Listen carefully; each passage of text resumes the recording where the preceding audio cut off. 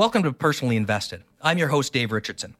This time, I sit down with one of the most interesting individuals I know, Dominic Wallington, who is a senior portfolio manager and head of European equities at RBC Global Asset Management.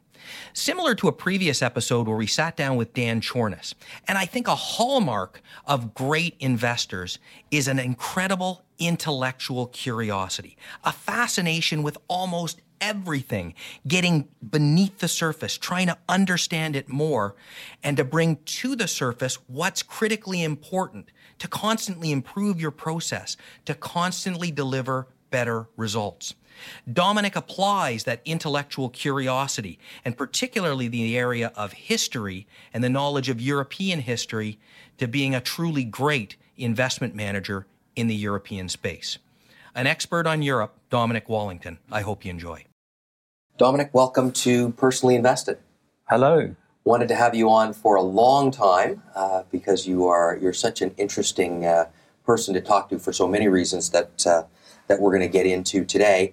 And fortunately, I'm in London to meet with several of your colleagues and get a podcast tape. So it created an opportunity. I really thank you for taking the time to sit in with us today. Thanks, Dave. So Dominic, you have such a fascinating history personally, and why don't you tell us and the listeners about how you got into the business and what you find so exciting about being in the investment management business in today's world? Well, I think there was no great strategy on my part, but I was vaguely aware that my great-grandfather was a stockbroker. More specifically, I think he was a rubber broker. Yes. And there's a family myth that he introduced rubber trees into Malaysia. And there's a wonderful story about a British guy who went into South America and stole seeds, rubber tree seeds, and trees were planted elsewhere in the world as a consequence of that. So if it was true, it would be wonderful. But I'm slightly skeptical. But I had this notion, this idea of it was an exciting field to be in, that it was at the centre of commerce. Sure. And then once I'd moved to London and worked in a few roles associated with the investment industry, I got an opportunity to become an institutional portfolio manager. Okay. And what did you do in terms of schooling? Well, I guess that the sort of end result was a postgraduate degree in finance and investment. So in that sense, my education is fairly narrow and pretty vocational. And I think tried to correct that ever since. Really? Now I know you're also one of the things I love getting into a discussion with you, aside from food and wine and music, is history. You have a huge fascination with history and deep knowledge of history. And that didn't come from your formal education. That came just from interest. Yes, exactly. I think it came with age to a certain extent. Sure. We have the kind of job that requires a lot of reading, and I think that creates the person that you become. You know, it's a necessity for the job, and you begin to convert to someone who reads a lot. And I was very interested in the history of ideas. I remember reading Keynes saying something along the lines of, an understanding of the history of opinions is required to emancipate yourself. And I didn't really understand it at the time, but the more I've read about the history of ideas and the strange sort of alchemy of the way that we convert our cultures and change our cultures, and the way that we're slaves to ideas that are almost invisible to us, has always fascinated me. So that's probably the area that I'm most interested in, to be honest. And so if we now start to shift to a discussion of the way you and your team manages money and thinks of investing in companies in Europe and really all over the world, do you think there's a tie-in between what you've learned from that study of history, and again, some of it's an offshoot of what you're reading as part of your role to begin with, but that interest in history and what you've learned from that and the approach you have to managing money? Yes, I think it's very closely aligned. Feynman used to say that doubt is a virtue, and what he was talking about was the scientific method, having a skeptical mindset, because all of the time people are doing things that they're not thinking about why they do them. They're trapped within these ideologies that tend to be passed down by economists, by philosophers, just the cultural idiom of the day, and people don't test these things. And I begun to realize that was actually a very powerful tool from an investment perspective. And again, it's the rigor of the scientific method. You can't test everything. Sure. But there are popular ideas, notions that exist that create opportunities from an investment perspective. Perhaps the first and one of the most powerful ones that we noticed about 10 years ago was the growth in diabetes and chronic illness. And the advice at the time was to avoid saturated fat, to eat lots of carbohydrates. And if you read back through the history of nutrition, you realize that was a remarkable departure that didn't actually have a lot of scientific evidence underpinning it. Yes. And because of the fact that this was such a powerful theme, we expected these growth rates, unfortunately, to kick up, and that's what has happened. And we've invested heavily in diabetes care, and that's been a very good long-term investment for us. Yeah, a very good investment theme, and then that skeptical view and mindset has led to many other very interesting investment themes that you've been able to capitalize on. Yes. I mean, the other thing that we do, that's absolutely correct, but the other thing we do is we're constantly testing ourselves. Sure. So we turn it in on ourselves as well. Why are we making these decisions? What is it that we're doing? Does it bear merit, or are we just not thinking about what we're doing? Are we being lucky?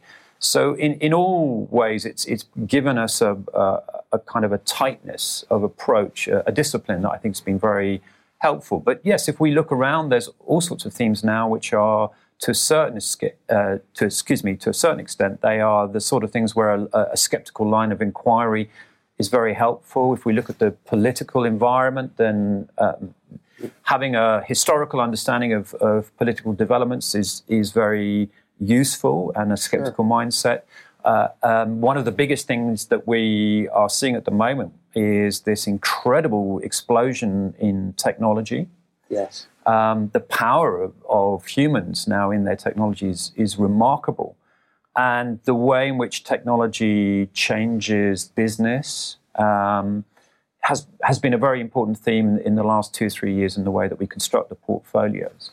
Now if we come back and we were looking for a very a more technical view or the sort of classical mathematical analytical view of your philosophy in managing money, what would be at the core of that?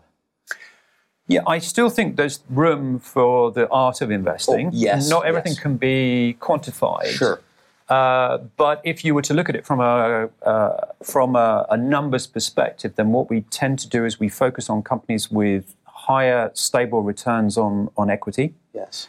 That don't require leverage on a balance sheet to obtain that. So it's better probably articulated as return on assets, that don't have to spend a lot of money in order to grow their businesses or run their businesses. Yes. So they produce huge amounts of free cash flow. Those are the key criteria. And we recognize those sorts of businesses quite easily using a number of different instruments which are quantitatively articulated.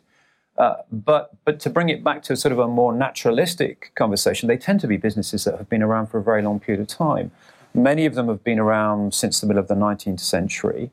And even some of those have owned, the companies that exist now own brands that have been around for even longer than that. Dom Perignon, which is a well-known champagne brand, has been around since 1666. We sip that at dinner every night. It's lovely. I would expect that of you. Chateau d'Yquem, which is another brand, it's actually a wine brand, owned by LVMH, which is a constituent of our portfolios. That's been around for 400 years.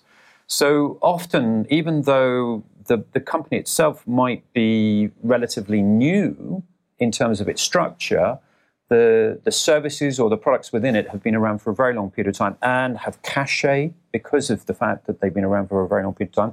They've got this sort of narrative, this wonderful narrative that people really enjoy. And at the same time, they've demonstrated that they've gone through a lot of history. The 20th century was an exceptionally turbulent time. Any companies that have survived through that and excelled and grown to be global in nature, we are willing to bet will be good investments in the future.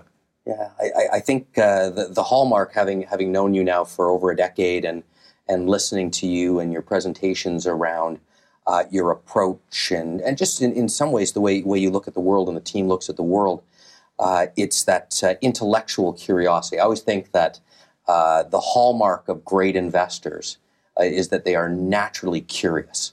And curious in a way that's very thoughtful, and they're which leads to different opportunities. And you may be one of the best that I've ever, or the most intellectually curious that I've ever met. Well, I think it's great fun, but I think I was shaped by the industry. I mean, I have a great team, many of whom are much younger than I am, who seem to demonstrate this curiosity. So either the industry draws people in and or it shapes you. I'm not entirely sure. But I remember reading something by Charlie Munger, him talking about learning from the eminent dead. And that just seemed such a cool idea to me that it kind of spurred me on. And I really do enjoy that aspect of the job, I have to admit. Yeah, it's amazing as I speak to different investment managers all over the world, the extent to which they read. Reading is just we associate reading and not just reading balance sheets, but reading about history and business culture, so many different things we associate it with other professions.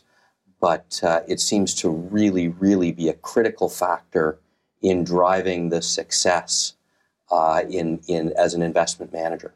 I completely agree with you. It's totally key. I think the longer you do it, the more you realize that having a broad church of interest is actually very additive, because there's nothing isolated about investment. You're essentially investing in businesses that operate in the real world. An understanding of the real world, a broad approach is very useful. And therefore, just reading investment notes by stockbrokers, I think, is minimum criteria. You should be doing more than that. You should be trying to understand how things are developing, why things work the way they do. And all of those things are in themselves fascinating as well. Yeah, and then that rigor, as you talk about, to constantly go back and test what you've always thought and be able to adjust or be flexible when you have new information and new knowledge. Yes, I think that's very important. We don't always get it right, but we're always working at it. We're always questioning what we're doing without undermining the foundation of what we're doing. Yes. Because there would be being too hard on yourself, if you will. I don't think is constructive. But yes, we're constantly trying to, in a sense, disaggregate the decisions we make to try and see the key criteria with them. And that should enable us to be able to establish when we've made a mistake. And we see mistakes, in a sense, as a form of feedback as opposed to something just entirely negative. It's something to learn from and to push on from. Yeah, and that willingness to learn is another element that's critical to success. So, Dominic, I'd love to get you back on a future trip where we can almost go nuts and bolts into your view of what's happening in Europe right now. We're actually taping this on March 28th as all kinds of stuff is going on around Brexit here in the UK, and I know you have some interesting thoughts on that. So we'll hold that for the next podcast. But I really thank you for taking the time today. Pleasure. Thanks very much, Dave. Thank you for listening to Personally Invested. If you have suggestions for future podcasts, please email us at rbcgampodcasts@rbc.com.